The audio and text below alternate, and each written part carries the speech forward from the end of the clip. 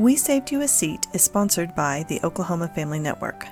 Oklahoma Family Network focuses on supporting families of children and youth with special health care needs and disabilities, as well as families who have children with a mental health or behavioral health diagnosis.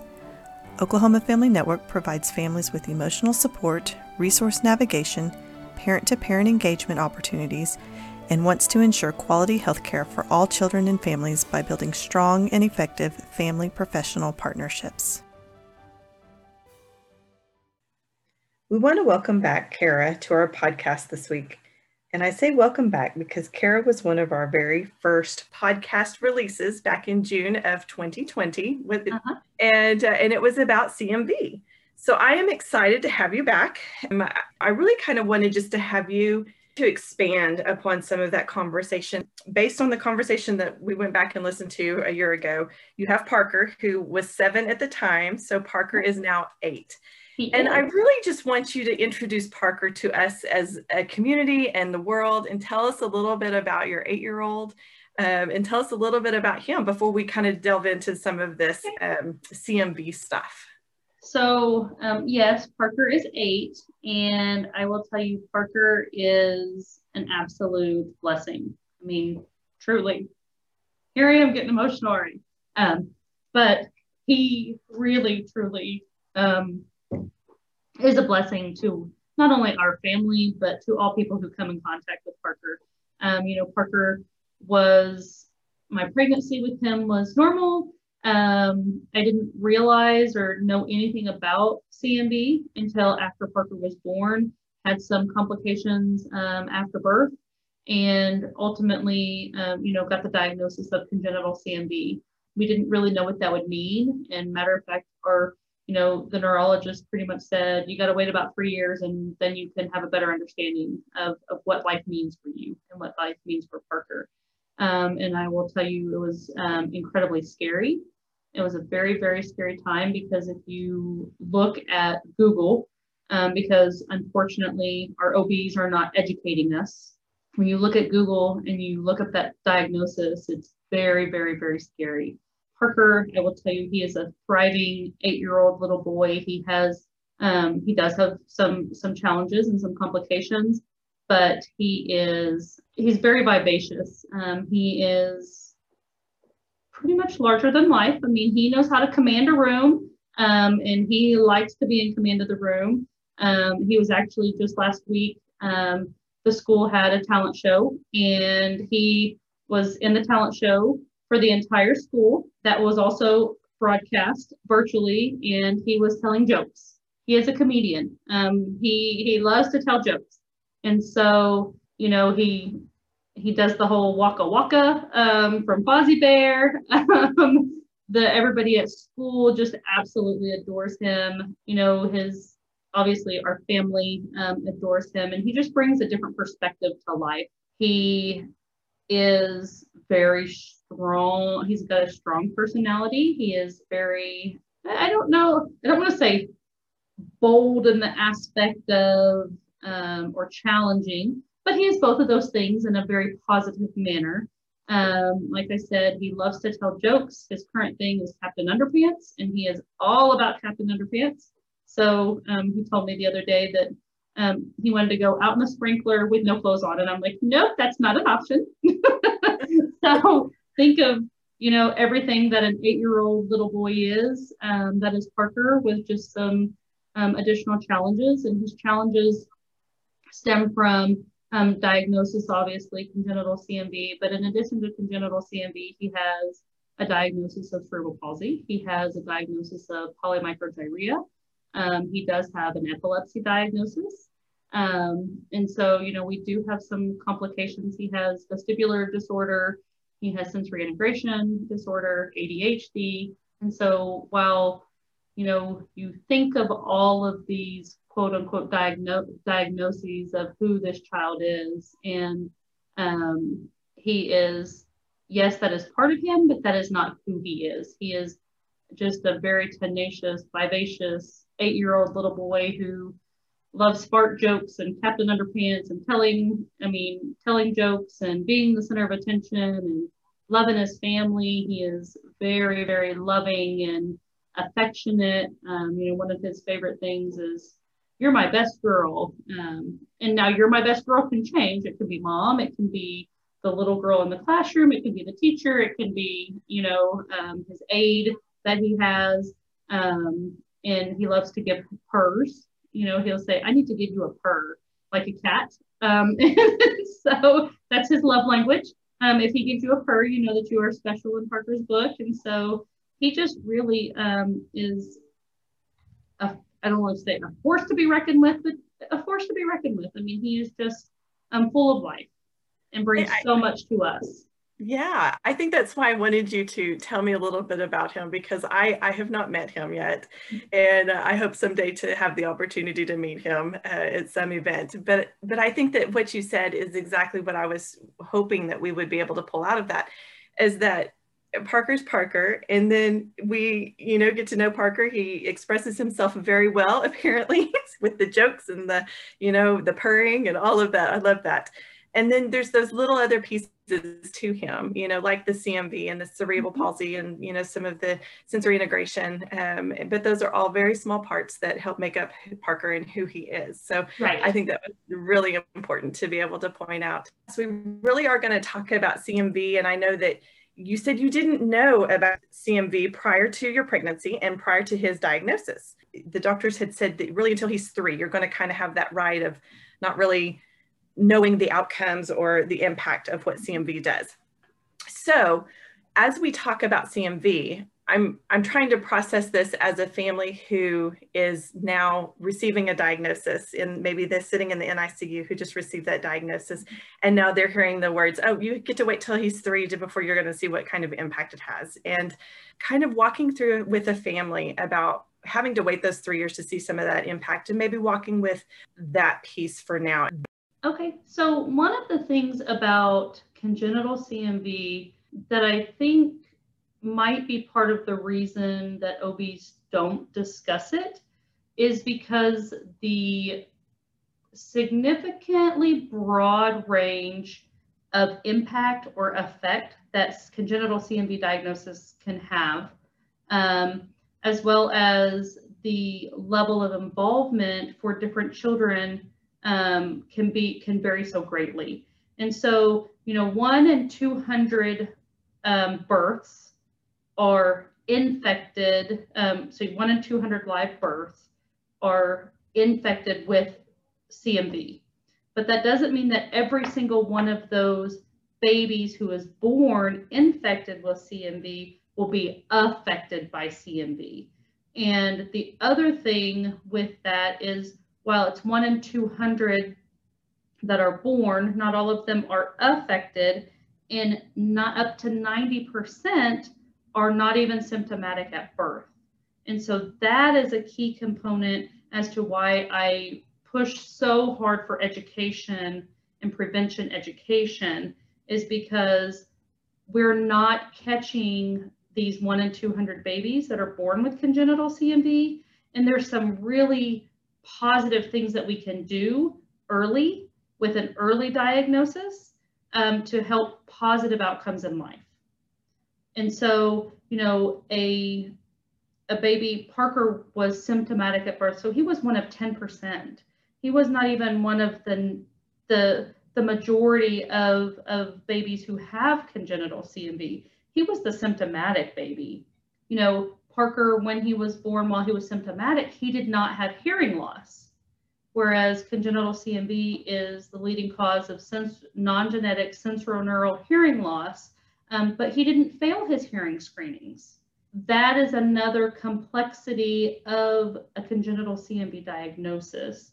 You have a baby that's in the NICU that has a diagnosis or is getting a diagnosis. That means more than likely that was a newborn who had some form of pretty significant impact because they were symptomatic, they were sick.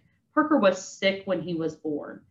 He had very, very low platelets. He had involvement with his liver and his spleen, and just had a lot of those components going on that most babies don't have going on. And so, unfortunately, most of the time we don't even recognize when a baby is born if that baby has congenital CMV.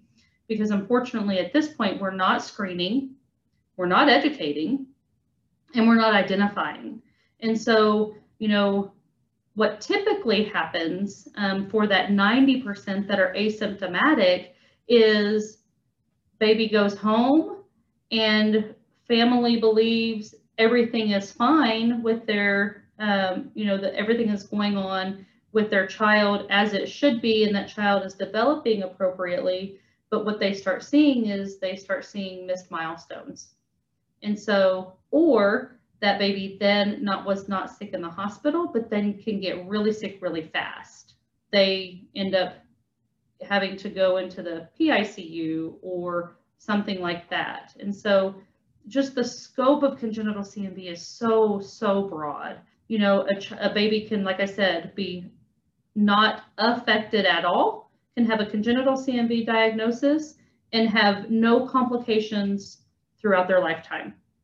They can be asymptomatic, receive that diagnosis, have no complications for 2 months, 2 years, 12 years, and then develop complications.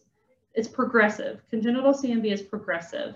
While all of the impact has been done in utero and all of the damage per se, the effect on the large organ, the brain, all of those things happen in utero. So it doesn't continue to manifest, but we may not see the symptomology or the physical until later in life.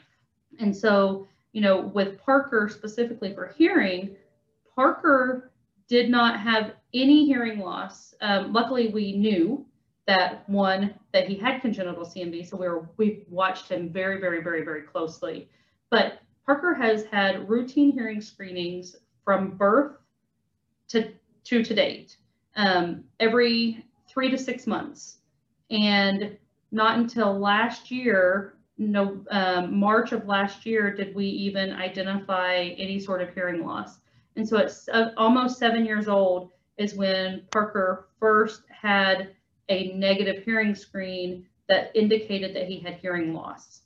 And so, if Parker was not symptomatic and didn't have any of those impacts early, and then at 7 years old just started losing his hearing, as a family, you then go on a journey of what is causing this, and or as a family who has a baby who fails a hearing screening at birth, you have nothing genetic, and you're trying to identify what is going on. If we had basic screening to say this baby is infected with CMV at birth, we can then watch them. We can have heightened awareness of if your baby starts missing milestones, if you see, lack of head control, severe lack of head control. I mean, Parker didn't really gain head control until he was about 8 to 10 months old. I mean, like he just was really, just his head would just flop. Not crawling or walking or babbling, those type of things. When you start missing those milestones, get that child in to early intervention and start receiving those services, because congenital CMV is an automatic qualifier for early intervention services for Sooner Start in Oklahoma. And so if we know that early, we can have an assessment and a referral done, have that assessment, and maybe that baby isn't missing milestones. Fantastic. But at least that resource is there. If that delay starts to happen, we can have that intervention early and have positive outcomes for that baby, for that child, as that baby grows and becomes a child, and then as an adult, we have that intervention early to help change some of those neural pathways to overcome some of the effects that the CMV may have had on that baby. As a brand new parent of a symptomatic baby who has congenital CMV and has that diagnosis of, you have congenital CMV. Well, what can you tell me about it? Well, we can tell you that we don't know how it's going to impact him. We can tell you that it might take 3 years, 4 years before you really find out. I'm sorry, but we really can't tell you much. That's hard. I think of the emotional impact and the mental health impact that that has, it's significant. It really, truly is significant. And when we heard that, me working in the health department, being familiar with early intervention and Sooner Start, because not everybody is, and I know that, I had resources at my fingertips to be able to have the interventions that were necessary for Parker. And so for that family that's just hearing congenital CMV, what in the world does that mean?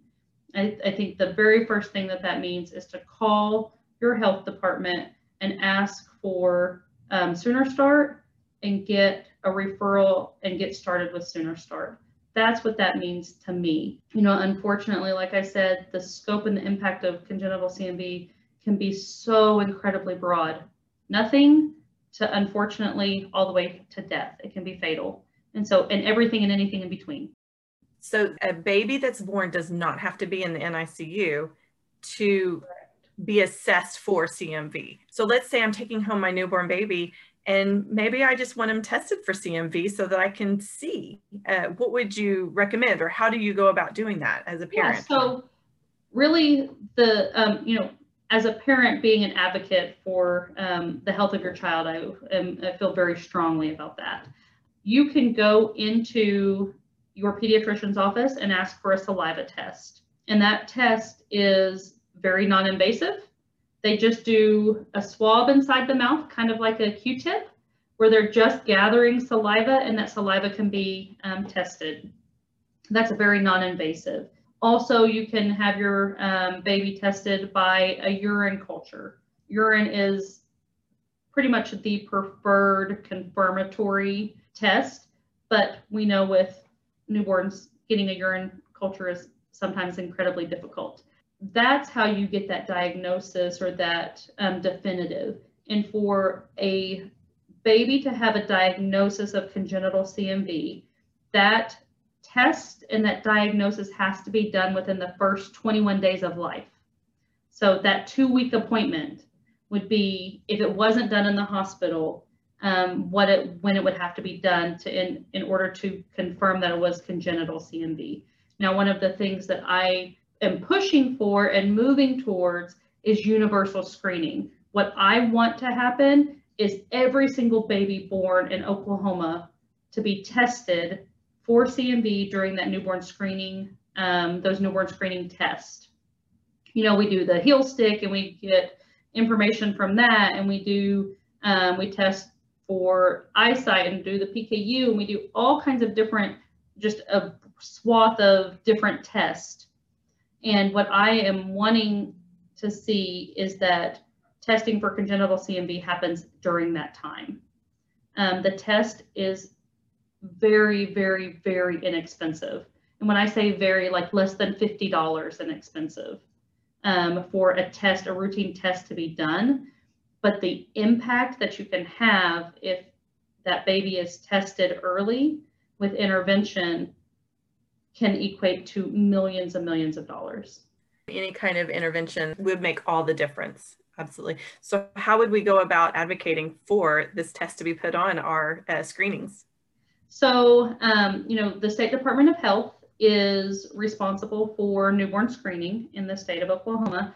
And there is a committee of individuals who meet on a routine basis that guide what is on our newborn screening panel. And so, the first thing would be is to call your health department and say, hey, are you testing? We know that the answer is no. Communicate with newborn screening the necessity, talking to legislators, your senator, your representative, and say, hey, did you know about this? Did you know that there's things we can do about this? Because ultimately, that's my goal, is to get this to be standardized, whether that's through legislation or through rule adoption. And so I think having to work both avenues is incredibly important to make that change happen. And there is dialogue on the national level about getting congenital CMV added to the recommended universal screening panel at the federal level. There has been a submission by the National CMV Foundation in conjunction with a multitude of other organizations recommending it. And right now where we're at in that process is it's under evaluation by that committee.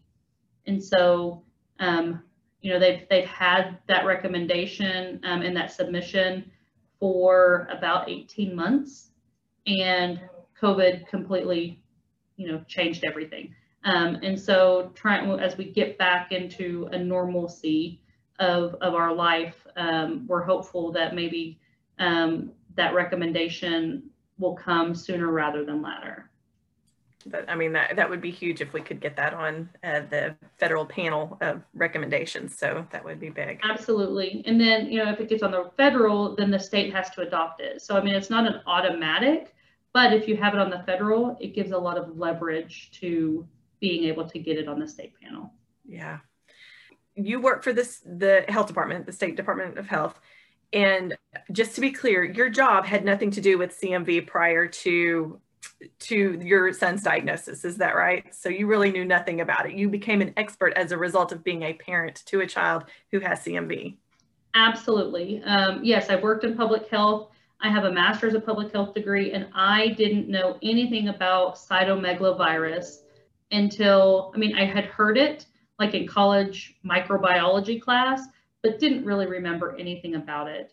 My knowledge has come through experience as a parent and learning everything and anything that I could when we got that diagnosis.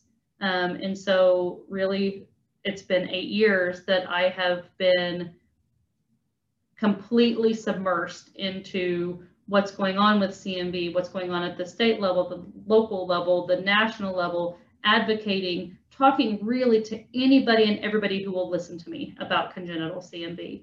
I am an alliance chair for the National CMV Foundation for the state of Oklahoma. And through OFN, being willing to talk to that parent who gets that diagnosis and providing that one-on-one, this is my experience. I know that it's scary, being willing to do that, I've done community baby showers where you talk to pregnant moms. I've gone to the Capitol and talked to my representatives. I've had awareness runs, networking with other families who have the same diagnosis. And I will tell you, of the children that I know in Oklahoma, none of them are exactly like Parker.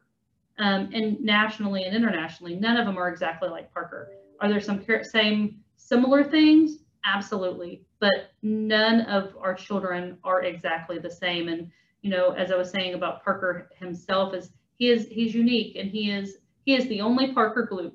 And I think that that's not only individually as who he is as a human being, but also him and his diagnosis. You can have two babies with similar backgrounds, but their outcomes can be incredibly different, and their effect and impact can be incredibly different.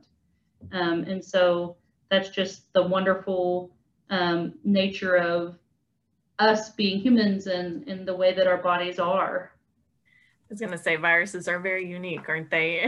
They are, and in this world of living with a virus that has dramatically impacted our lives for the past year and a half, I will tell you, had I known some basic things that I could have done when I was pregnant with Parker, so that a virus would not significantly impact my child, I would have done it in a heartbeat. And these are very easy, simple behavior modifications.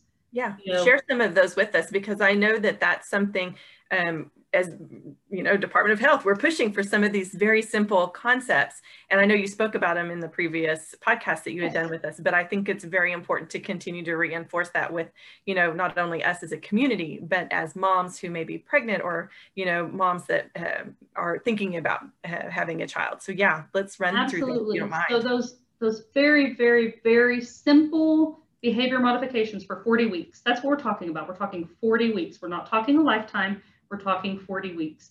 When you are pregnant, making sure that we are minimizing contact with saliva and bodily fluids from young children. If you have a young child, or been around a young child, that young child They slobber, they drool, they want to give all of the open mouth kisses. Yes, the snot, all of those bodily fluids that are so wonderful about those young children, ages 1 to 4, minimizing the contact with bodily fluids, not allowing your toddler to kiss you on the mouth, not kissing your toddler on the mouth, kissing your toddler on the cheek, on the forehead, to minimize that saliva, ensuring that we have incredibly effective hand washing technique, making sure that if we wipe the nose, we wipe the drool, we wipe the slobber, all of those things, that we are washing our hands effectively. 15, 20 seconds, hot soapy water. That's what we're looking at. And then we're not sharing utensils. We're not sharing drinks with those toddlers. We know that toddlers, that's what they want to do. You know, when my children were little, you know, whatever is on mom's plate, for whatever reason, has this neon flashing sign to them that says, this is so much better than what the same exact thing on their plate, and not sharing those utensils. You know, not picking up that pacifier that falls on the ground and saying, oh, I'm just going to wipe it off by putting it in my mouth, not minimizing those things. That's all we're asking. If you're around, and honestly, your risk is far greater for the child who has not been diagnosed with congenital CMV than it is for the child who is diagnosed with CMV. Because being around a child who is diagnosed with CMV, you subconsciously are going to make those behavioral modifications and consciously making those decisions. When you don't know, that's when you don't, you know. And I was a very avid hand washer. I mean, I work in public health. I am a hand washer, but I will tell you, I shared drinks and foods with my toddler. Up to 70% of young children in a daycare setting are shedding CMV or cytomegalovirus at any given time. I'm a working mom. My toddler was in daycare. If you're a daycare worker, making sure that you're not using diaper wipes to clean a surface, you're actually using a Lysol wipe or something with a disinfectant, and you're washing your hands, you know, because that's an occupational health risk for women who work, young women or pregnant women who work in a daycare setting. That's an occupational risk for them. And so, you know, just those easy behavioral changes can move mountains in regards to minimizing the number of babies impacted by congenital CMV. Great tips, regardless of whether it's a CMV issue or not, but being able to focus on that during the 40 weeks of pregnancy is so key. Exactly. For sure. So you have been impactful for Oklahoma Family Network as far as being able to support other moms that are now newly walking the path with a child with CMV. Mm-hmm. I'm wondering if you could just talk about some of the things that you've done in the community to help educate. And I'm just wondering if you can kind of talk about some of the things that you do for families and how bringing them together or bringing the knowledge and sharing the knowledge has been impactful. So yeah, absolutely. You know, I met Heather with OFN when I was just soon after Parker had gotten out of the NICU, and we just sat down and had a conversation, and I told her then that I want to be available to any other family who is just starting on this journey, because that's truly what this is it's a journey. Any family of a child who has medical complications or medical needs, it's a journey. And I told her I wanted to be available for any family. And so I have shared not only with OFN, but I've shared with Sooner Start. So the resource coordinators with Sooner Start, the providers with Sooner Start at the state level, know that I am willing to speak to anybody, any family that has a new diagnosis. I've shared with my pediatrician. I've shared, you know, really with public health. Since I do work for public health and I worked for the state health department, I pretty much made it known, if you know of anybody who has a child, you know, if you're providing services to a child that has congenital CMV, please just give them my information. And so being just a resource, and I've had many phone calls of a brand new mom saying, I'm just scared. Tell me what to expect. What have you done? And just being a resource and that person to lean on for a phone call. Hey, did you notice this? Is this something I should be worried about? Those type of calls, or the 2-hour phone call of just really trying to calm the nerves and those type of things. Other things that I've done, and I am certainly not unique in the aspect of families who advocate by any means. What I have done is I have done, like I said, community baby showers and talking to pregnant women. I have done education for public health professionals so that those individuals who are providing children's first services or parent pro services or services in a county health department can provide some basic education on CMV. I have done awareness walks and runs where I raise money for the National CMV Foundation. I am an alliance chair for the state of Oklahoma, part of a national network where really we're just trying to be an extender to increase awareness, because truly that is one of my passions, is increasing awareness about congenital CMV. Passing out a flyer. I helped the State Department of Health develop an educational campaign a couple years ago, and sharing our story. Sharing our story sometimes can be the most profound impact for another family who is being impacted, is just hearing the story of somebody who is walking that journey parallel to theirs or similar to theirs because of diagnosis. There is now at the State Department of Health level, there is a awareness brochure on congenital CMV and posters on congenital CMV that have been shared with OBs and pediatricians and providers. The past 2 years, the State Department of Health has had an informational campaign on their social media accounts about CMV, just basic information about congenital CMV. There's been some videos that have been created and developed, some commercials, print, radio, and television commercials that have been developed out of just really, truly me saying, hey, I want to talk about CMV. And then the next time saying, hey, I want to talk about CMV, and just continuing to pound the pavement of saying, hey, let's talk about CMV. Let's talk about this risk for pregnant moms. Let's talk about this public health issue that we're currently not addressing at the level that we should. I'm wondering what is the responsibility for the OBs in this, or do you feel like there's a responsibility for the OBs? I think that there is a significant responsibility of OBs. Unfortunately, the American Council on Obstetrics and Gynecology has not been as positive with their support of education. Because what I've heard many, many times is, well, there's nothing we can do about it. But that's not true. There are things we can do. There are those behavior modifications, those basic public health interventions.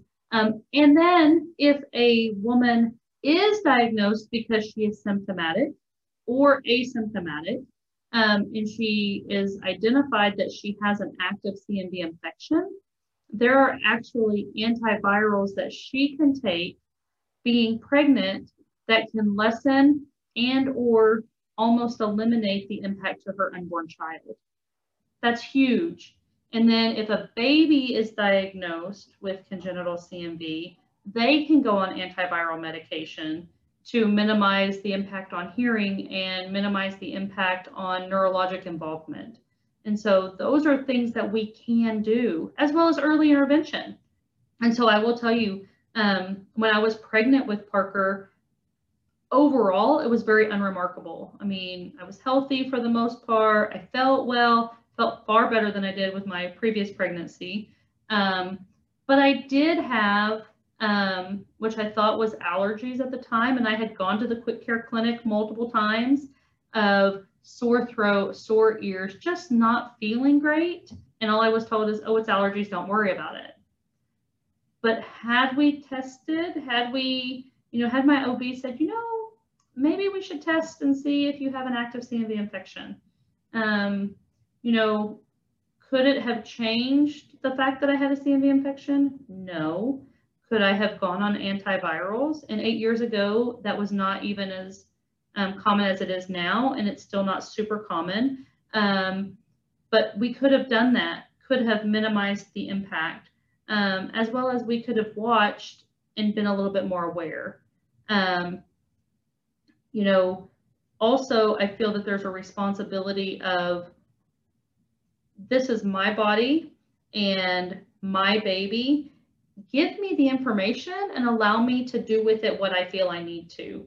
Just educate me, because if I know better to not share those drinks, to not share those utensils, to have a little bit more awareness of my hand hygiene while I'm pregnant, allow me to make that decision, instead of just saying, well, there's nothing we can do, so we don't need to worry you about it. I think that, and I've heard that many, many times, is, well, there's so much when you're pregnant that you have to worry about, that this is one that we don't feel that we really can do anything about, so we're not going to worry the woman with that. That's not your place. It's your place to tell me what my risks are, and my place to do with that information what I feel is necessary. The OB educates about not changing kitty litter.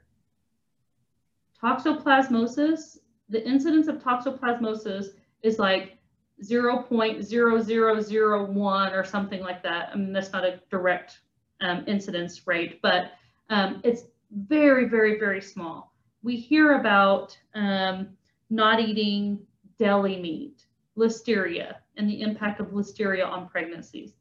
But we don't hear about the potential threat that your toddler that you see every single day may have on your pregnancy or your unborn child. That is baffling to me.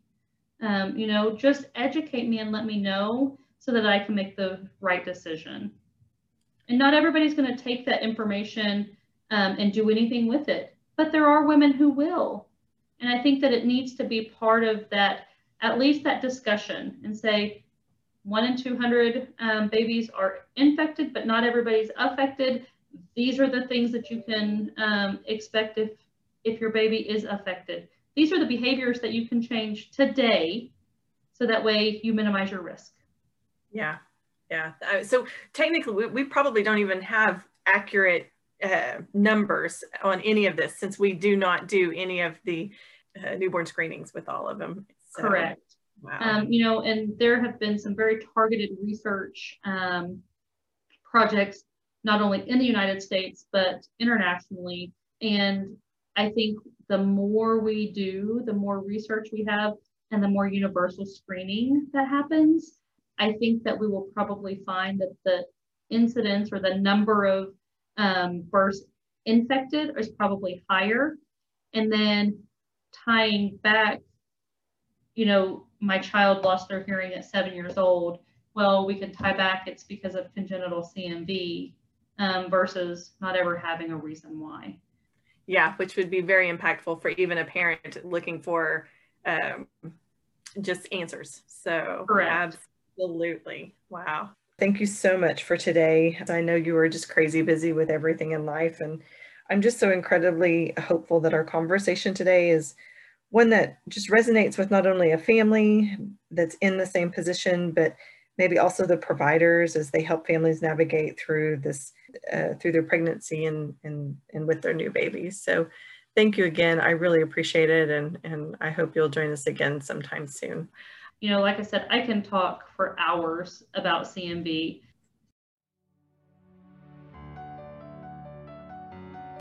Thank you for listening to this episode of We Saved You a Seat.